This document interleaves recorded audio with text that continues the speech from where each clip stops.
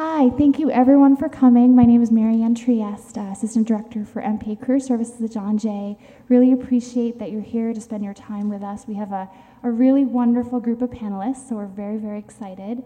And I left a sheet of bios on everyone's chair, so I think you've been reading them over.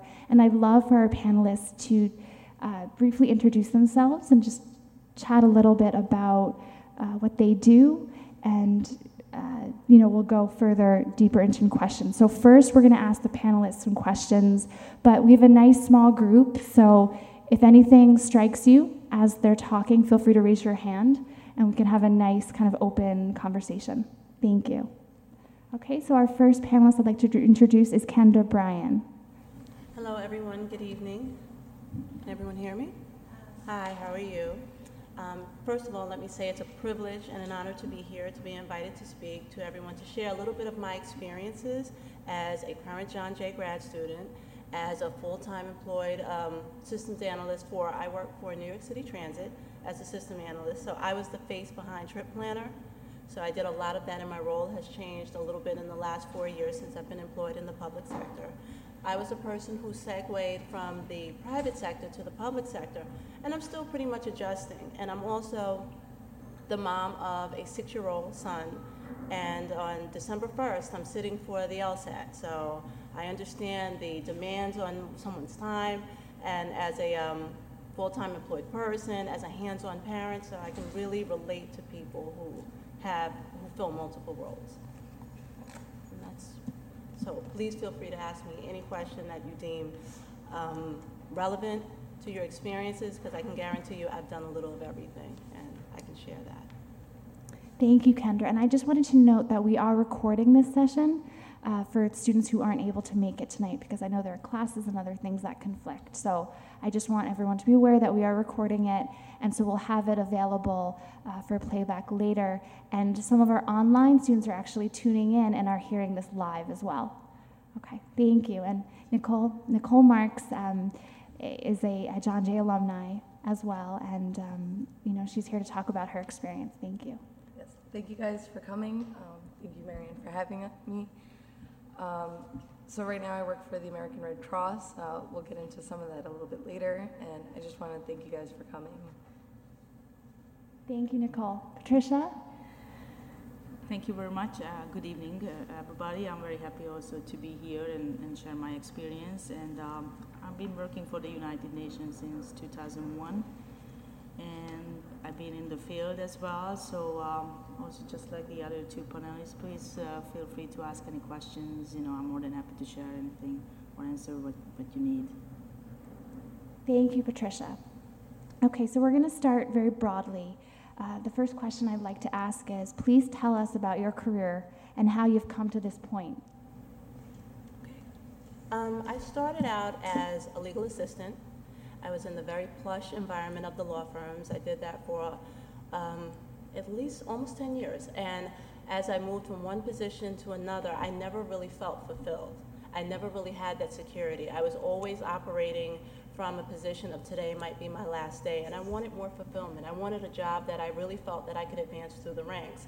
I don't know how many people work for the law firms, but either you're staff or you're an attorney, and it really doesn't transition to either. So what I wanted to do is I made a conscious effort to utilize my skills, my technical background, and I applied for the position. And I was very fortunate to get called very early on, and it's still, like I said, it's an adjustment, because I went from the private sector mentality to the public sector, where there's no such thing as the free lunch, no such thing. It's different.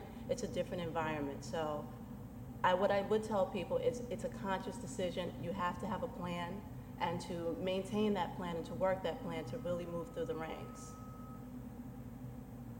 Thank you. Nicole, did you want to talk about your career path a little bit? I actually completely agree with you. I think that's very important to have a plan, and also to definitely pursue something that you enjoy, because it will show through your work. I actually started out at an internship program through one of my professors here at John Jay.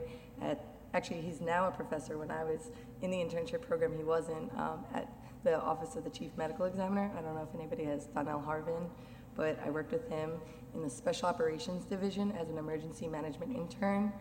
I think part of that experience taught me a lot of things because it's to go to trainings, get the education, get everything you need, and if you're interested in it, it'll kind of guide you to which way you want to go.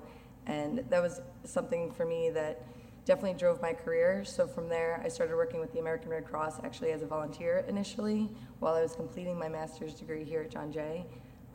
Then I applied for a position with the AmeriCorps program, and I started out as an emergency communications coordinator there.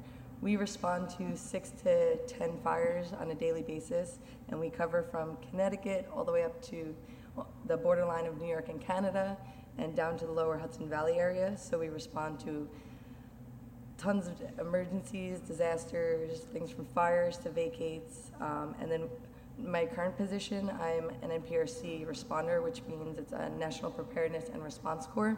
So if anything happens within the United States, we deploy automatically, and we're one of the first frontline responders. Part of my experience with AmeriCorps and the Red Cross is the trainings. I'm definitely interested in them, and they've brought me to travel all over different states. I've been to New Mexico for bomb training. I've been actually with the medical examiner. We did Scott Pack training, which is the gear you have to wear, like personal protection equipment. So it's very, very hands-on. But at the same time, I also do paperwork, and I write plans, and I do emergency management activities, and I do exercises. So I kind of like to double dip, and I like having my hands in both areas. So I wear many different hats there, and actually I also participate as a senior security specialist with John Jay on counterterrorism risk vulnerability assessments, and that brings in more of my emergency management background and the writing. So, yes. Well, I'm a little bit, helpless. Mine is really coincidental and help. I really didn't really plan anything. It was very by just my whole career, actually. I was working for the Hungarian police force, and then we were actually getting ready to go to Bosnia when one of my boss came to me and said, you know what, we just got a request to go to Western Sahara. What do you think, instead of going to Bosnia, going to Western Sahara? I said, yeah, sure. I mean, I don't really like the winter time. I don't like cold. Western Sahara is in Africa. I like the warm weather. Why not? Sure. So anyway, we ended up in Western Sahara, which was, actually, I didn't regret it. It was a great experience and a mission itself. And I was very grateful. I had a very good friend of mine from Somalia. He was a great colleague. And he helped me, in a sense, to advise me how to apply to job at the UN or what they're looking for. And I was actually at the right time, at the right place. They were looking for females who has experience on the police field, security field. So basically, I was hired right there, so I had to resign from my government.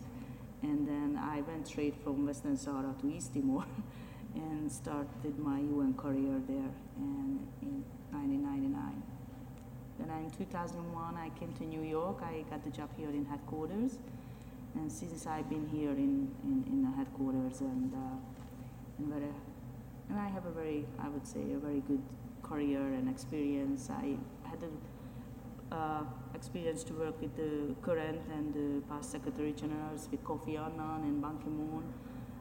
We traveled quite a lot, and also working with the Security Council and so many other things within the United Nations. There is so many really things. I mean, I can't really detail that. So I rather take questions because it's just so wide, the whole topic, that I just can't really detail it.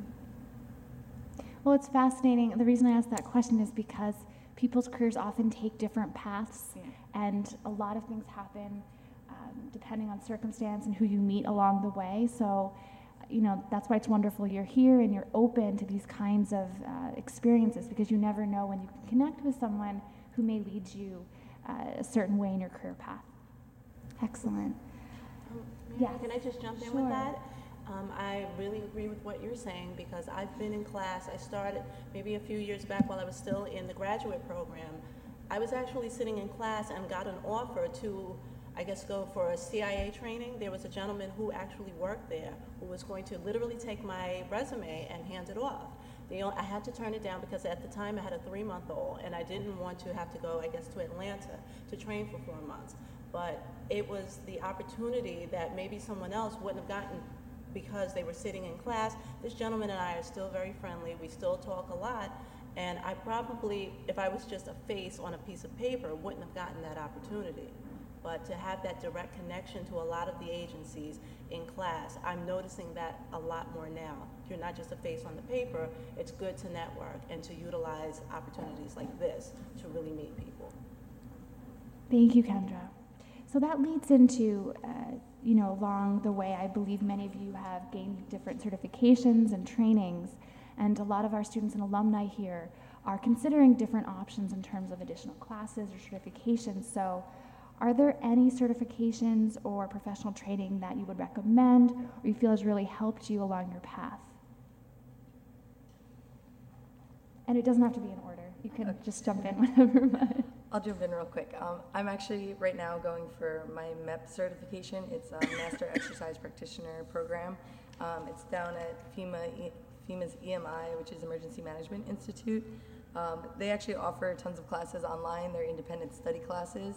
And if you take specific versions of them, they have professional development series and professional continuity practitioner, which is one of the other certifications that I have now.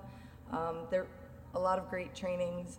Sometimes they're online, sometimes they're in class. If you can get out to them, a lot of them are in New York. That's one of the benefits of living in this city, is that a lot of things happen here and a lot of the plans are made here. Actually, a lot of the other states use models that are developed here, so it's great to attend these trainings. FEMA's EMI Institute, I think, is one of the best ways to get it because, like I said, you can do in class or online. They also have state and federal other class trainings that you can take depending on whether you're interested in like hazmat, medical. You know, the field is so broad, you can go into almost anything, exercise design, writing things.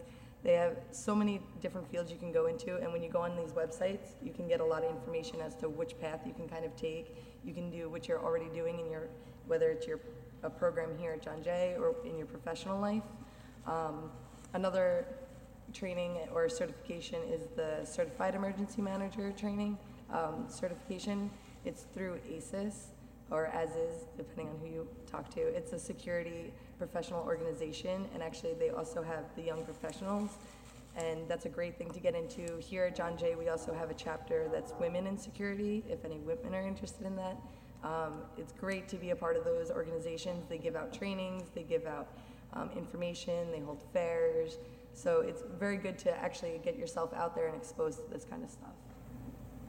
I also think that project management training is a wonderful skill to have, and it translates well through any industry, and a lot of people are breaking into the field. It's a little harder. It's been my experience that it's been a little harder to break into the field because you need that experience before you can sit for the exams. But what I'm trying to do currently is find a way to segue through my current position into a project management type field to get the experience and the hours that I need to sit for the exam. But it translates well. It translates from emergency management, public to education, construction. It goes through all industries. So I think that would be a worthwhile effort to look into. Thank you. A lot of wonderful ideas. And I'd just like to briefly introduce Ms. Regina Watkins. Thank you so much for joining us. Thank you. Regina, once you get settled, if you wanted to do just a brief introduction, they all have your bio so they can kind of see your career path. But what we've talked about so far is a little bit about how we've gotten to where we are now, and also regarding any certifications or professional training that you feel have helped you along your way. Okay.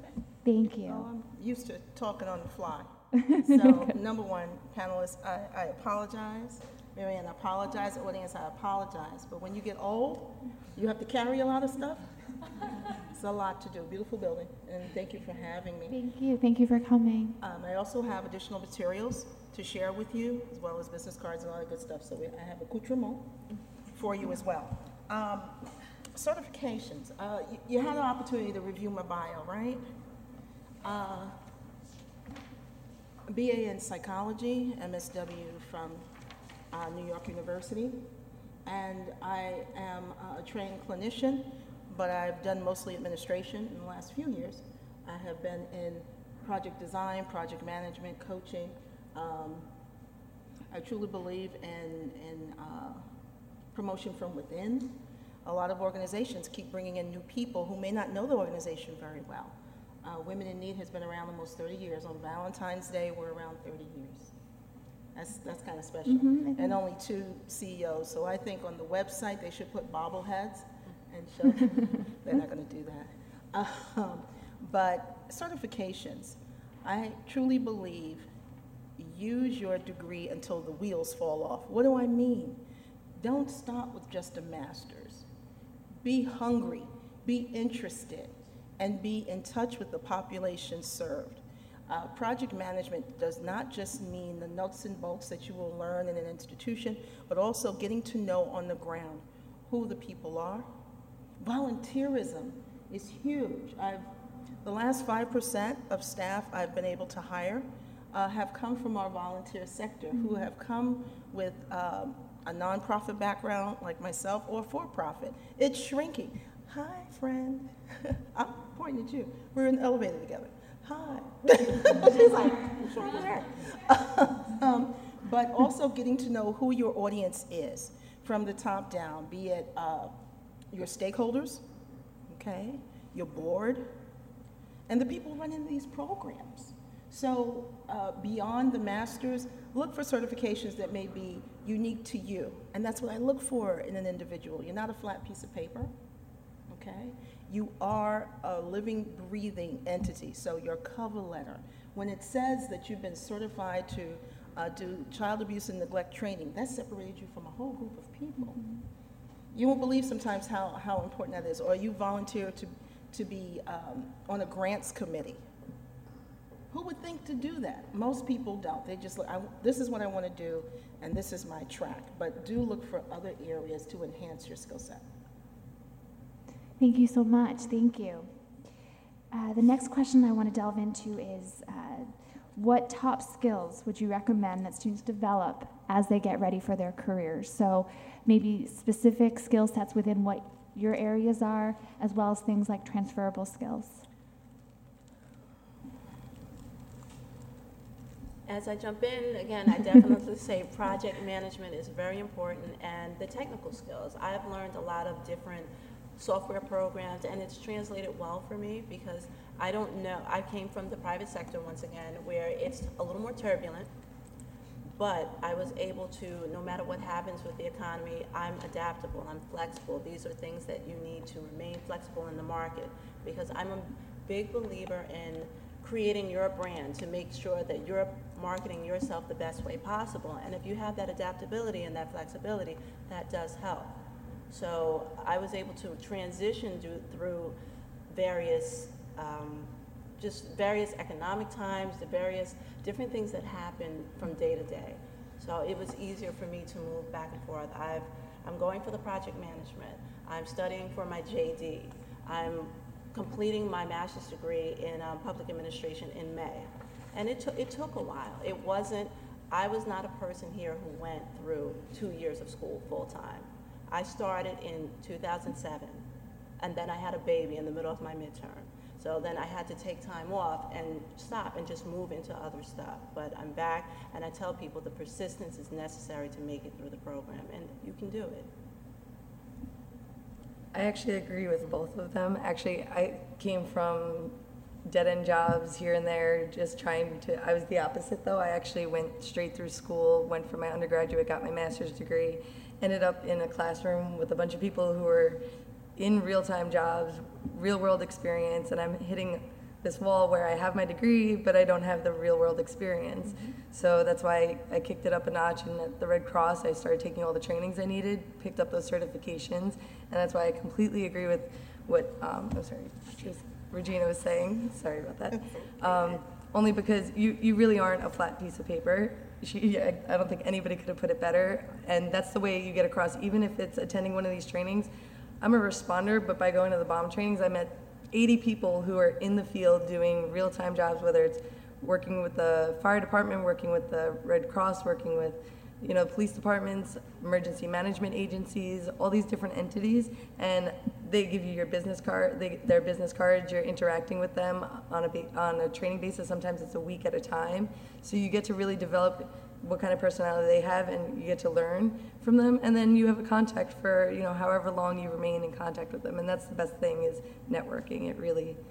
It sells. So one of my, I guess, 2 skills that I definitely recommend building and working on is your communication and writing skills, because communication and writing, they go together, but it's as simple as writing an email. If you're writing your email like a text message, yes, sometimes that works. Some bosses are okay with it, but the thing is you want to act the role that you actually want. So one of my old bosses used to always say, if you wanted to be the president of the organization, dress like the president of the organization. So I carry that over, not so much in my dress wear, but more so in my attitude. If I want that better role, then I'm going to act that better role, so that way, I'm going to start developing the skills, talking like the position that I want, not the position I'm in. So it's key skills. I have a question for the audience, if you don't mind. How many people here have fully developed LinkedIn accounts? Good. That's a really good percentage. LinkedIn has been, I think it's pivotal into networking, and one of the things that I spent a lot of time this year on was developing my LinkedIn profile. Marianne can tell you, because I really wanted to put myself out there, to market myself a little better, and to kind of fine-tune myself so I'm standing out a little more maybe than the other stack of papers, or I'm trying to get that inside to meet people on a personal level. There are a lot of jobs that I've heard about, even in this economy, through LinkedIn. I've received messages, or I've just put my name out there. And so people see that I'm just not I may have a resume that's verbatim. It's not exactly what they're looking for, but they know me personally, so they know a little more of my skill set. So I would highly recommend also developing the social media, the Twitter, the Facebook. It really does help. And actually, just to piggyback on that real quick, LinkedIn is also a great information source for trainings. I know that's one of my huge things is train, but it's a great way to meet people. I mean, I'm actually pretty shy. I know some of you guys saw that earlier with the microphone. So usually I'm not used to this type of situation. So when I go out to a training, though, I don't have to go up and talk to somebody, because they're usually sitting right next to me. And, you don't even have to be the first to say anything. Half the time they'll introduce themselves and they'll start talking. And it's a great way that I've been able to network without, overcoming my shyness. Trisha? Yeah, I just want to say I totally agree with my colleagues here that communication and networking is very, very important. The UN also has the volunteer program. You can go to the field, work as a volunteer, start networking, and I have a friend of mine we started together in East Timor. She was a volunteer, and now she's working in Geneva as a professional. So it's not impossible. But regarding the UN, as all of you know, it's very competitive to get a job. But what can really help you when you speak different languages? As you know, the UN has 6 official languages. So if you speak besides English and other at least 1 or 2 languages, then you have a great opportunity to obtain a job, not just here in New York, but the field or any other duty station overseas. So I would recommend that to learn languages, or it's very, very useful, because the competition is very, very strong, and nowadays 1 or 2 languages is not enough anymore. I just got one. What am I going to do? I totally agree with my panelists. One of the other things, how many of you have reviewed your LinkedIn account last month? Thank you. It's not just put it out there and wait, but put it out there, keep reviewing. Look at other profiles. See how they're packaging themselves. Don't date yourself. I had to learn that. Don't date yourself. It used to be when you put out a resume, you put when you graduated and all that. Now everyone's taking it off, right? Also, be very careful of social media. Be very, very diligent about it. It is your fingerprint, and it means a whole lot. Also, I can't tell you enough about that communication key. How you communicate on paper is your foot in the door to me. If you just send me a resume, I felt like you just walked in my office and sat down. I really feel that way. Introduce me. What makes you different? I've learned Spanish as an adult. That's a huge issue. Many people just kind of feel, oh my goodness, no, I didn't. I just said it'd be nice if that actually happened. Or if you spent time in another country and learned the culture. Sometimes that is another piece of it, that you know more about that culture than you thought you would ever know. But you don't have necessarily the language, but you understand. Also, we can tell if you're just lifting words off the paper and sticking it in the resume, right? Know your resume inside out. Like you know your social security number. You have to know it. You can't say, well, it's on there, because that's a turnoff. Also, whether you journal in longhand or you keep it on your computer, keep up with yourself. Look at where you are on a weekly basis. Daily is a lot, right? I'm writing every day. This is what I've done lately. But looking at it from week to week, I started that about 2 years ago, and started to look at myself professionally on a week-to-week basis. What new things am I doing? What are my new challenges? The economy is struggling, but there are still jobs out there, right? You may end up with a part-time position or be a consultant, and it turns into a full-time job. Those things actually do happen, but you have to be ready for it and be ready to compete. It's highly competitive. It's not just that easy just to have a degree in your back pocket anymore.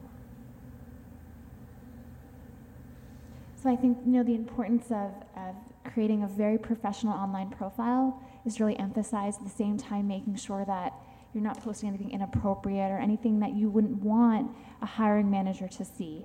And we do workshops at the Center for Career and Professional Development about that. And of course, we're happy to review any of your online profiles to make sure that it's appropriate, and also that you're maximizing marketing yourself, putting all your skills there. It's essentially your online resume. It's your online marketing piece. So I'm so glad that was brought up. Thank you. My next question is, would you recommend any strategies such as internships or networking to students? Well, I'm going to jump in on this one. I actually was quite frustrated being in class with people that were in the field, and I wasn't able to get the experience. So I followed up with as many internships as I can. I went to other departments. I spoke to anybody. The internship is what got my foot in the door, and it definitely got my experience on my resume, and ultimately is what landed me a job at the Red Cross. 2 months prior to getting to the Red Cross, I was actually going to join the Army just to pay for school, and I completely understand, what kind of position everybody's in. So coming from that experience, I definitely promote internships. I actually reached out to Marianne and a couple of other professors here at John Jay and opened up an internship program with the Red Cross. I told them to specifically target John Jay because I knew that we had students here that are looking for that opportunity, and in a master's program, there's not many internships like there is in an undergraduate program. It's very hard. They understand that everybody's working full-time jobs, but I think it's essential to at least, even if it's 1 day a week, getting your foot in the door and doing that. On the flip side, any internship I offer at the Red Cross, we also offer as a volunteer position because we know that you might not be able to dedicate that much time and effort. I know to get school credit, you have to do like 300 hours, sometimes more than that, and it can be a lot. So one of the other options we do promote is volunteerism. Also, again, the networking, going to trainings, doing all of that, that's beyond, I think we drilled that in by this point. Definitely volunteering makes a big difference. On our website, you can go to the website and there's a whole section on volunteering. We have over 400 volunteers working with women in need. They outnumber staff. So just look at who you are. Maybe it's the holiday season is more of the time when you could do something as simple as wrapping gifts and putting children's names on them, or a regular monthly birthday party at a family shelter. Most of us celebrate birthdays, but you don't think of the families who are in transitional housing. I have a difficulty saying homeless because it paints another kind of picture. And to me, our families are pretty much like a glass. They are half full, not half empty. So I look at it as transitional housing. Sometimes that doesn't get celebrated in a big way. Yeah, it's your birthday, happy birthday, and that's about it, versus a cake and hats and, I'm going to say that dirty word, soda, and all those other things. So you may actually make yourself available to that. That's why I was late. It's not an excuse. Oh, There's a birthday reason. party. I interviewed someone who volunteered with us and put herself through school by being a licensed New York State security guard. And she went here.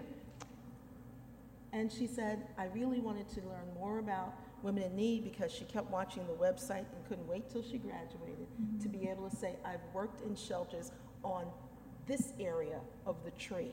Now I want to be a counselor. Now I want to be another person, didn't go here, but they wanted to work with our volunteer department, and we were able to create and fund a full-time position as a volunteer coordinator. We have someone who does Wonderful. that. Wonderful. So you have to kind of think beyond those lines in that box. Think about it. Work for free. I know that sounds terrible, but sometimes it leads to something. Trisha, here. Yeah, concerning the UN is offering internships on the spring, the fall, and the summertime between 2 to 6 months for graduate students. So if you are interested in, you can go to the website, create your profile, and apply any departments. What you see listed quite a lot, different fields, human rights, economics, security, statistics, whichever you're interested in, and you can apply for internship. That's a great opportunity to start networking, get to know people, or get to know the organization itself.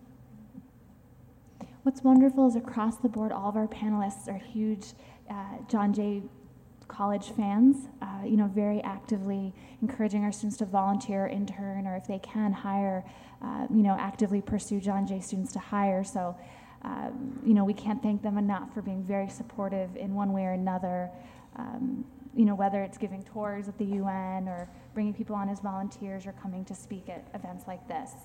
So my last question before I open it up to the audience is more about when people start their full-time roles, or even when you first start interning. So generally, the first 6 months are crucial for students to establish their professional reputations. What actions would you recommend someone to take when they're starting a new role? Definitely active listening. I noticed that I've had this experience where there are people who come in who are very eager to learn, very eager to do, and that's wonderful, but if you're doing more talking than listening, you're missing out a lot of the essential pieces of the role that you'll need. And we can spot when you really don't know what you're doing, but you're talking. So I tell a lot of people it's really important to listen first and then either perform the role or ask questions. There's nothing wrong with clarification. If I don't know something, I'll ask you to clarify it. That way we're all on the same page and things are going very smoothly. And to not really focus on the minutia or the fluff, because we can spot that. There's nothing wrong, like I said, with asking for clarification and learning the role and asking as many questions and stepping out of the box. Talk to as many people as you can. I've noticed in the public sector, it can be very in the box. It could be very blinders on, and it's great to talk to different people. I told a lot of people that the way that I've met most of the higher management is a simple hello, a simple good morning, and that makes you stand out also. She's taking all my notes, by the way. The first two I had was meet as many people as you can and speak up as far as being vocal and asking questions. I found that that's, part of the reason why I got to where I am.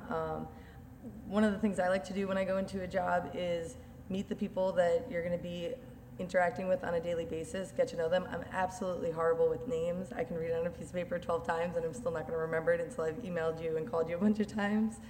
So I always apologize for that, but even through that, I try to keep at it, and the more I interact with the person, I'll eventually get it down, and then I know that I'm good sailing from there. But the thing is too, you never know who's going to be able to help you when you need them the most. Like I have technically 6 different bosses just because of the way the Red Cross works, and then also with AmeriCorps, the program, we have different bosses on different levels. So I might just talk to somebody that I don't view as a boss but more of a superior, and I'll have a normal conversation with them, and they're like, you know what, I know exactly who can help you with that. And you never know who's going to be able to help you or what they'll be able to contribute to it. So I think getting out there and meeting them, speaking up, asking questions, or at least even telling them your situation, they'll understand. The same thing going to extracurricular activities. A lot of organizations that have volunteers and other programs like that also have volunteer events, appreciation events, work staff meetings, lunches. I always requested to sit down in on meetings and observe or take notes as a note taker, because too, you never know what you're going to overhear, you never know what you're going to see, you never know the context you're going to make, and in the long run it ended up being more beneficial to me. So one thing that I think overall though too is be enthusiastic. If that's the area that you really enjoy working in, that's going to show through your work. And I think we all here agree that, you know, on piece of paper, that's what's going to jump out at us in the end, is how enthusiastic you are about your position and your work that you want to do going forward. Insist on supervision. Oftentimes, there never seems to be enough hours in the day, right? Whoever started that, do more with less, I want to choke that person. I used to say him, but I stopped doing that. That it's impossible, but you should be sitting down with your direct supervisor at least once a month for an hour, and at least twice a month on the fly sometimes. That's what happens. You can get a lot of that by just a simple email. This is what I'm working on. Am I heading in the right direction? I like to shadow someone that's doing something. Like something like taking minutes. Everybody hates that, don't they? They would love to have, can you come to me? Okay. Clearly, it makes a difference if you step out of that box. Be a rabid reader. What do I mean? Read other stuff besides what you read for your profession. There's so much more out there that's going on, and stay current. If you see something and the organization can't pay for it, pitch again. I don't take no for an answer. And my boss looks at me sideways. I said, well, I'll pay for 50% of it. Can you cover the other? Well, can I have the time to go do it? I'll pay for it myself. Because clearly when you present something and it's $500 for something, and they say, well, we can't pay for it, and you go, oh, well, okay. Were you serious or not? Think about that, because every time I do something, I'm updating that resume. I'm dealing with my profile. It wasn't hard for me to write the profile for today at all. Mm-hmm. I had to squish it a couple of times because I know who I am. Be prepared to tell me, why should I hire you? I've seen 7 people with similar resumes. What makes you so different, right? Maintaining eye contact with people. Isn't it so hard? They don't tell you that in school. We tend to be, well, that's the boss, so if I'm talking to a boss, my voice goes down, and sometimes my eyes do too. Keep that eye contact. I don't care if it's the boss, your CEO, the president, or the board chair. Look them directly in the face when you're talking. It makes a big difference. It really does. But some of the cultural issues come up too, that may not be part of your makeup. It may be seen as aggressive. No, you're being assertive. I know, I appreciate it. Patricia, I know you need to head out soon, so anything before? Well, I just quickly add to their comments that due to the culture or the environment of the organization of the UN, is when you get there, it's really, you have to get to know the people.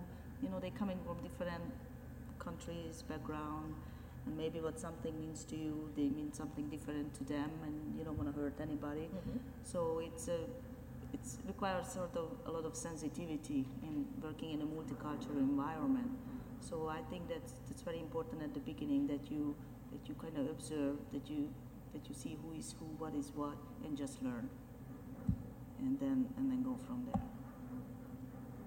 Thank you so much. Thank you. So I'd like to open up the floor for questions. If you have anything that we've already spoken about, or something that we haven't addressed, please feel free to raise your hand. Oh, come on. Good opportunity. Sorry, one moment, if you can just hold that thought, because we have the online streaming, so I want to make sure everyone can hear. Thank you. Okay, you just killed me. Hi, my name is Elda Gideon, and I work for the U.S. Attorney's Office. And my question is, it's a great place to work. but it's not where I want to work. It's not responding to my needs and my professional needs, basically. So my problem is I have been there for about too long, about over 10 years, and I got my master's here, and I continued to remain there. So I feel that it's created a situation for me where I can't get out from it, and I would ask, what do you recommend that one do in that situation in order to move on? I understand. I am in the process of wanting to transition, and you have to make a plan. The same way you made the plan to get into that job at the U.S. Attorney's is the same plan that you'll need to make that transition into something that you really want to do. What is it that you want to do? Right now, what is it that you want to do? I'm interested in policy, criminal justice, public policy, and that's my interest. But the fact that I've been a paralegal program coordinator, it does not translate into that. It does not translate, basically, so I feel like I've been pigeonholed in that position, and I don't know how to get out of that. So any advice would be more than welcome. Have you sought career advisement from your alma mater to talk to them? Yeah, we're talking. Okay. Yes. Yeah, because that's really a key. And get out of your own way.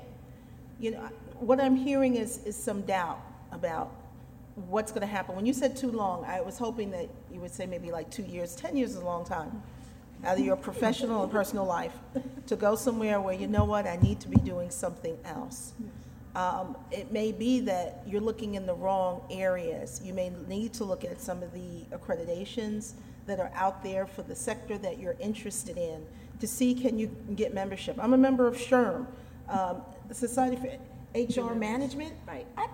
I didn't know what SHRM was. I'm a clinician, okay? What's SHRM? But it gave me the advantage of looking at my portfolio differently. So you've got to think about those other areas and look at that cup as half full. You have so much to offer that organizations don't have. So you may want to start there, that you would love to come in and talk to someone about career advancement at their organization, though there's nothing on their website that says anything about what you're talking about. I'm always intrigued by folks who contact me, and that's not the job that got posted, but it gives me an opportunity to say to them, can I float your resume? Basically, you know, it won't be here, but maybe I can put you in touch with someone. And that type of networking works as well.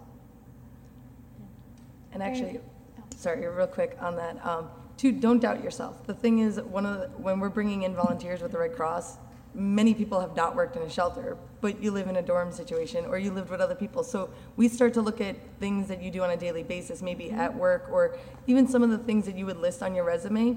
Instead of listing what you do on a daily basis at your job, change it to accomplishments you made. You know, if you were able to change their budget around, or if you were able to create a program with them, you know, those are things that you want to put on your resume because that's what's going to stick out to everybody else. The thing is, like you said, a lot of those, your daily tasks don't translate to other jobs. You know, it's very hard because you've been there for so long. That was one of the things I was trying to stay away from because I didn't want to get a full-time job stuck somewhere where I didn't want to be. So one of the things is I had to start looking at my experience, and I don't have much experience, so I had to start showing people that this is what I do, though, this is what I'm really passionate about, and I have experience here and here and here, and all of this translates to great communication skills, great planning, all sorts of stuff. You can pull out things that you do, whether it's working on a computer or how you write, and it does translate to other jobs. It's just you gotta look at it in a different light. But I do understand why you were there for 10 years, because you need that stability. You need to, I mean, to be perfectly honest, we're all parents, we're all the economy, we all understand that. What I tried to do this time is I wanted extra skills on my resume. So one of the things that I did was volunteering. I am the Cub Master for my son's Boy Scout troop, for his Cub Scout troop. So those skills translate to project management, different things. And I've actually been contacted by other people, Boy Scouts of America, just different people who ask me a lot of different questions. Like, I didn't even know women could be Cub Masters. Well, I didn't either until 6 months ago. So it's keep pushing forward, don't doubt yourself, and definitely remain persistent, because I know it's tough, but remain persistent. That was my major. I think at some point I lost confidence in being there for so long. I lost my way basically, and which is why I come to these events and maybe I can find my way back. And you have to remain true to yourself, because I'm sure there are other people asking you, you have 10 years there, you only have this much more to retire, and it's a certain culture. You're bombarded with a certain culture that you should stay here and this is where you need to remain forever. They don't realize that you can be dynamic, you can transition, you can have passion to do other things. Great, thank you so much. Patricia, did you need to head out? I don't know if anybody has any questions. If anybody has a question for Patricia from the United Nations, she does need to head out to another engagement. But if this is your last chance. Use a hand. Patricia doesn't have business cards, but we're going to share your email, right, we said? Or I'm going to write. Thank Unfortunately, I forgot my business cards. Thank you, Patricia. So if you have a follow-up question for her, you can always email her. Okay, anyone else about maybe their specific organizations? Marion? Sure. Oh, I'm sorry. Oh, sorry, no problem. I have a question for Patricia. Yeah. Go ahead. Hi, my name is Julie. I'm criminal justice major. Currently, this is my last semester. I'm graduating my bachelor degree, but planning to get a master degree in international affairs. And recently in summertime, I actually applied for internship within the United Nations, and I didn't get it. Is there any chances that I get to any program to get internship within United Nations? That's my question. Which department? Drug and I think, yeah, it was it's criminal justice. Crime and drug. Legal affairs or? Legal affairs. No, it was. That's in Vienna. Maybe that's one. No, it was in New York. They have an open position for intern. Well, fortunately, it's also just like the job itself is very competitive. Yeah. What I can advise really just to keep trying. As I said, we have the fall, spring, and the summer session. But if you send me an email, maybe I try to look into it and see if I can talk to the department and try to help you to get the internship. Okay, thank you. No problem. That's another point. Don't sit back. Once you submit something, Yeah. call, be a nudge. You know what a nudge is? Just keep poking the person. You may get in to see them. Can we have coffee? I'd like to take a few minutes of your time. When are you available? I would love to talk to you. I know that you're very busy, but can we maybe kill two birds with one stone? Maybe I can do something with you that's helpful for you, all right? Offer your service. If you sit back and wait for a response, ladies, are we going to respond? No. There's got to be a reason why I need to see you and why I want to talk to you. And it's hard. The UN, my goodness, it's so many layers, but you just made a connection. You just networked just now. So now you're responsible for writing to her. Remember me? I was in the first row and I wanted the internship. Yes. I don't have a question. I just wanted to add something in regard to the UN. I graduated from John Jay back in 2005, and I was a UN intern. At the UN, it's very hard to get an internship as an undergrad because all interns they already have a master's or a PhD. However, there are other ways to get into the UN internship, and we have faculty, which I'll tell you after, at John Jay, actually, in the Human Rights Center for International Human Rights, and Professor Andropoulos has great connections, and you can become an official intern at the UN. It's a lot of work, though. And layers, talking about layers, you have to go through so many interviews until you get the internship. Thank you so much. Thank you. This is Professor Gashi, who's in our public administration department. So thank you. Okay. Anybody else? I plan on. My name is Janelle, and I plan on doing my master's in public administration. So I would like to know how essential could this be to me, because ultimately I would like to get my Juris Doctorate, but unfortunately, I didn't get into the school of my dreams. So I plan on doing my master's and then my Juris Doctorate. But I would like to know how beneficial would my master's be to me ultimately. I don't know. But if I'm a concentration on law. So where did you not get into that was your dream and someone burst your balloon? I was trying to get into Michigan State. Okay. And I did a program called the Leo program. Uh-huh. But unfortunately, I didn't get into the school, so I plan on getting my master's degree, but I don't know if it would be beneficial to me. So. Well, what do you think?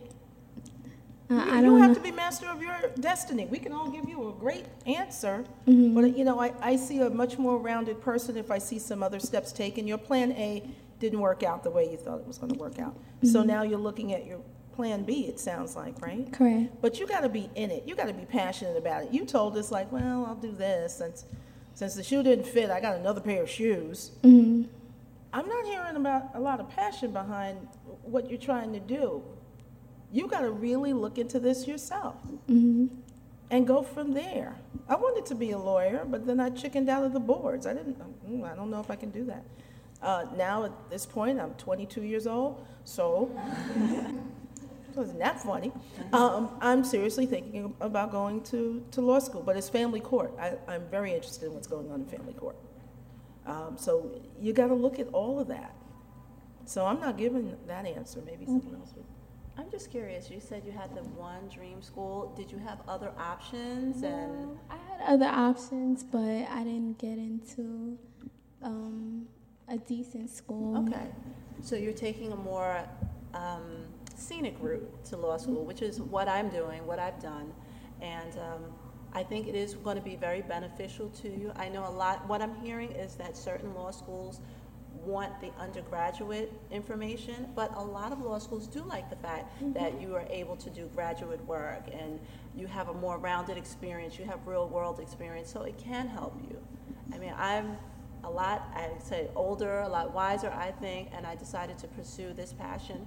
And now, after all of these years, which I never thought I was going to be able to do it, I am sitting for the LSAT. I don't know what's going to happen. I hope to do very well in December, but if I don't, I'm still going to push forward and be persistent and do different things that I need to do to get to that goal.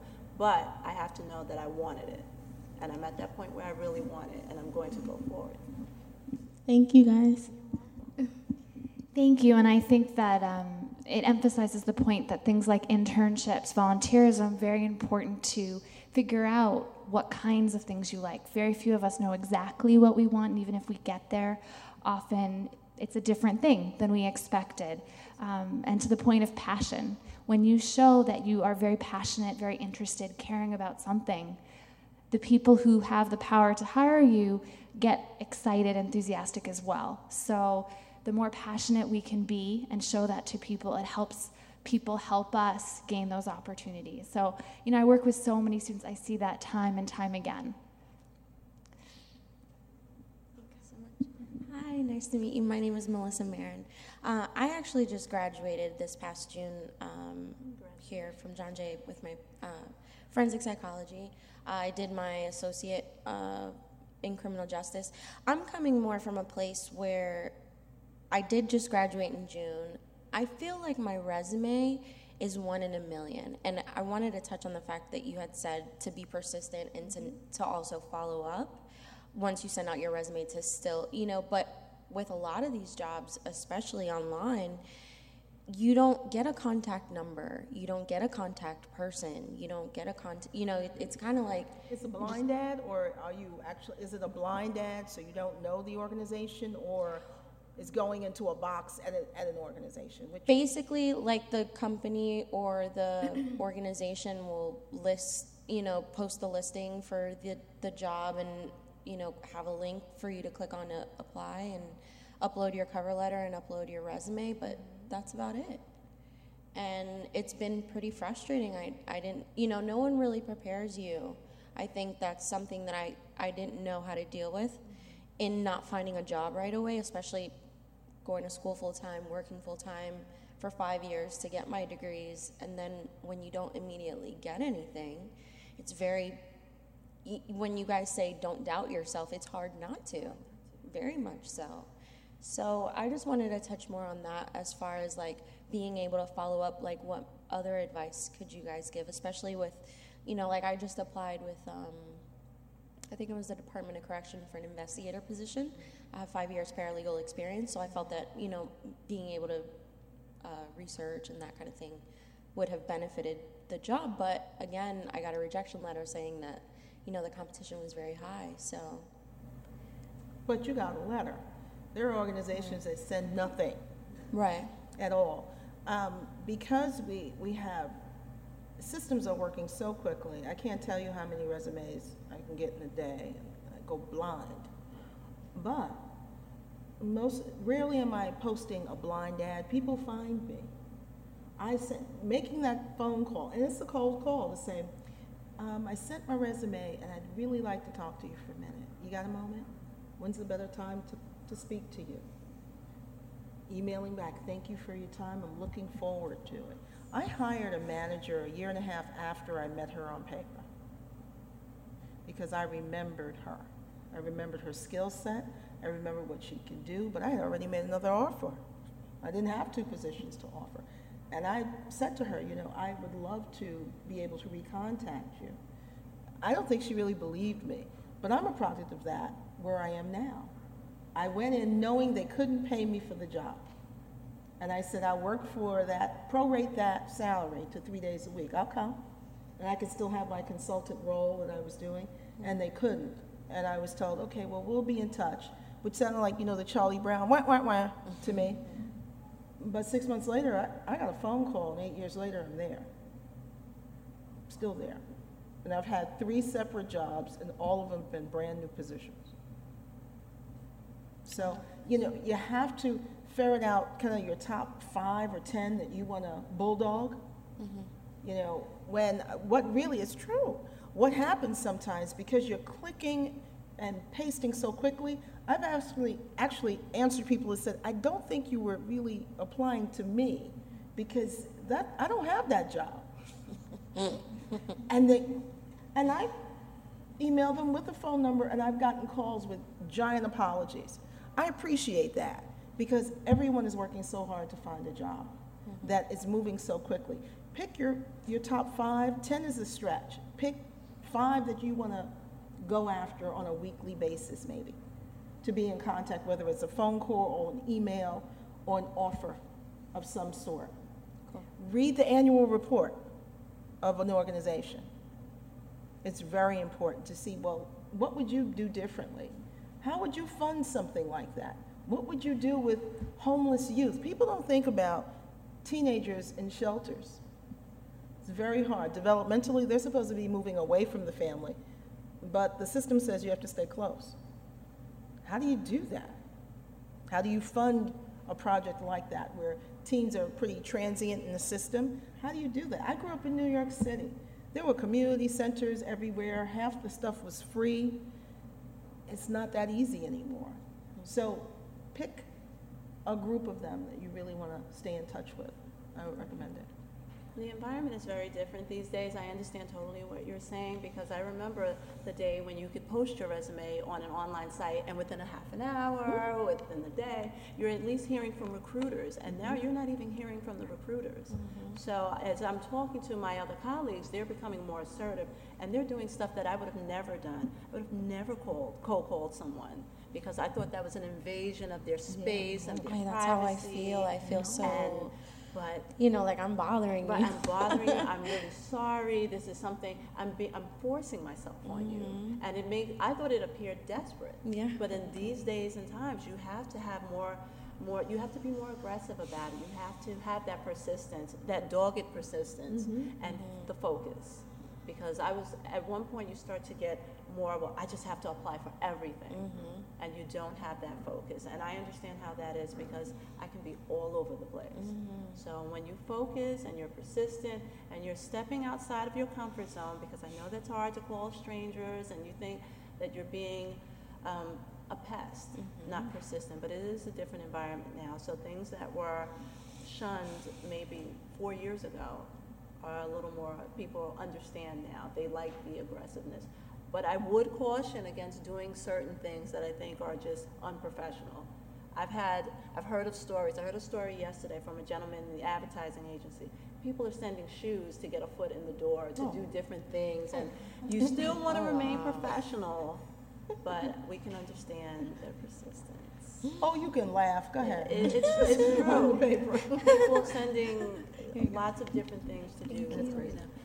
Yeah. And I think I'm going off of that. I think that's where the networking comes in. If you go out to an event and you see that organization that you really want to work for there, that might not be the hiring manager, but that's kind of you're in. There's a person you can contact and, just mention, hey, I did send in my resume. Would you know who the person is that I have to contact? Or, a lot of people, especially when you're in that professional environment already, when we go out to the career events here, when we had one, I think in the spring, great time to reach out to those people and find out more about the organization, see what you can offer them.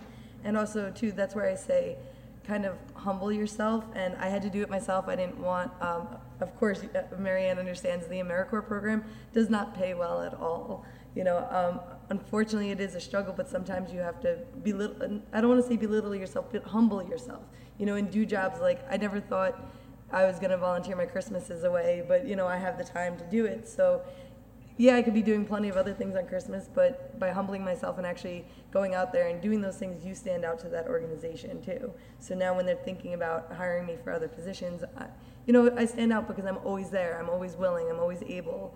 So your persistence in everything starts to show. And even though it's something as little as volunteer, I don't get paid for it. In addition to my AmeriCorps, I still volunteer there. And I still show them that even though, I don't get paid for this, I'm still going to be there. I, for instance, yesterday I drove our CEO around. I mean, I don't want to drive our CEO around. Nobody does. But by doing that, I got FaceTime with the CEO of the American Red Cross. And in addition, we have a CEO at the New York chapter and national. She was our national CEO. I was in the car with both of them. And they were both telling me, well, you should apply to this. You should do this, and all of a sudden she was giving me love advice. Like, that's the last thing I need. But at the same time, it gave me that FaceTime with her that I wouldn't have gotten if I said, no, I don't want to drive her around. Sometimes you just have to humble yourself.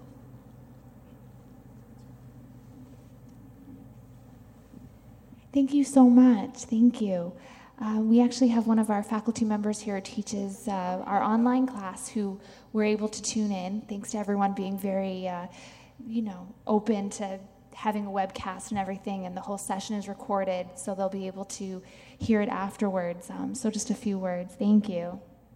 Well, I just want to thank the panelists because I've been watching this most of the time from my office across the street in the next building. And I'm also absolutely impressed because Kendra has been my student and a super duper student 6 years ago, and I hear her talking about that you do things to stand out.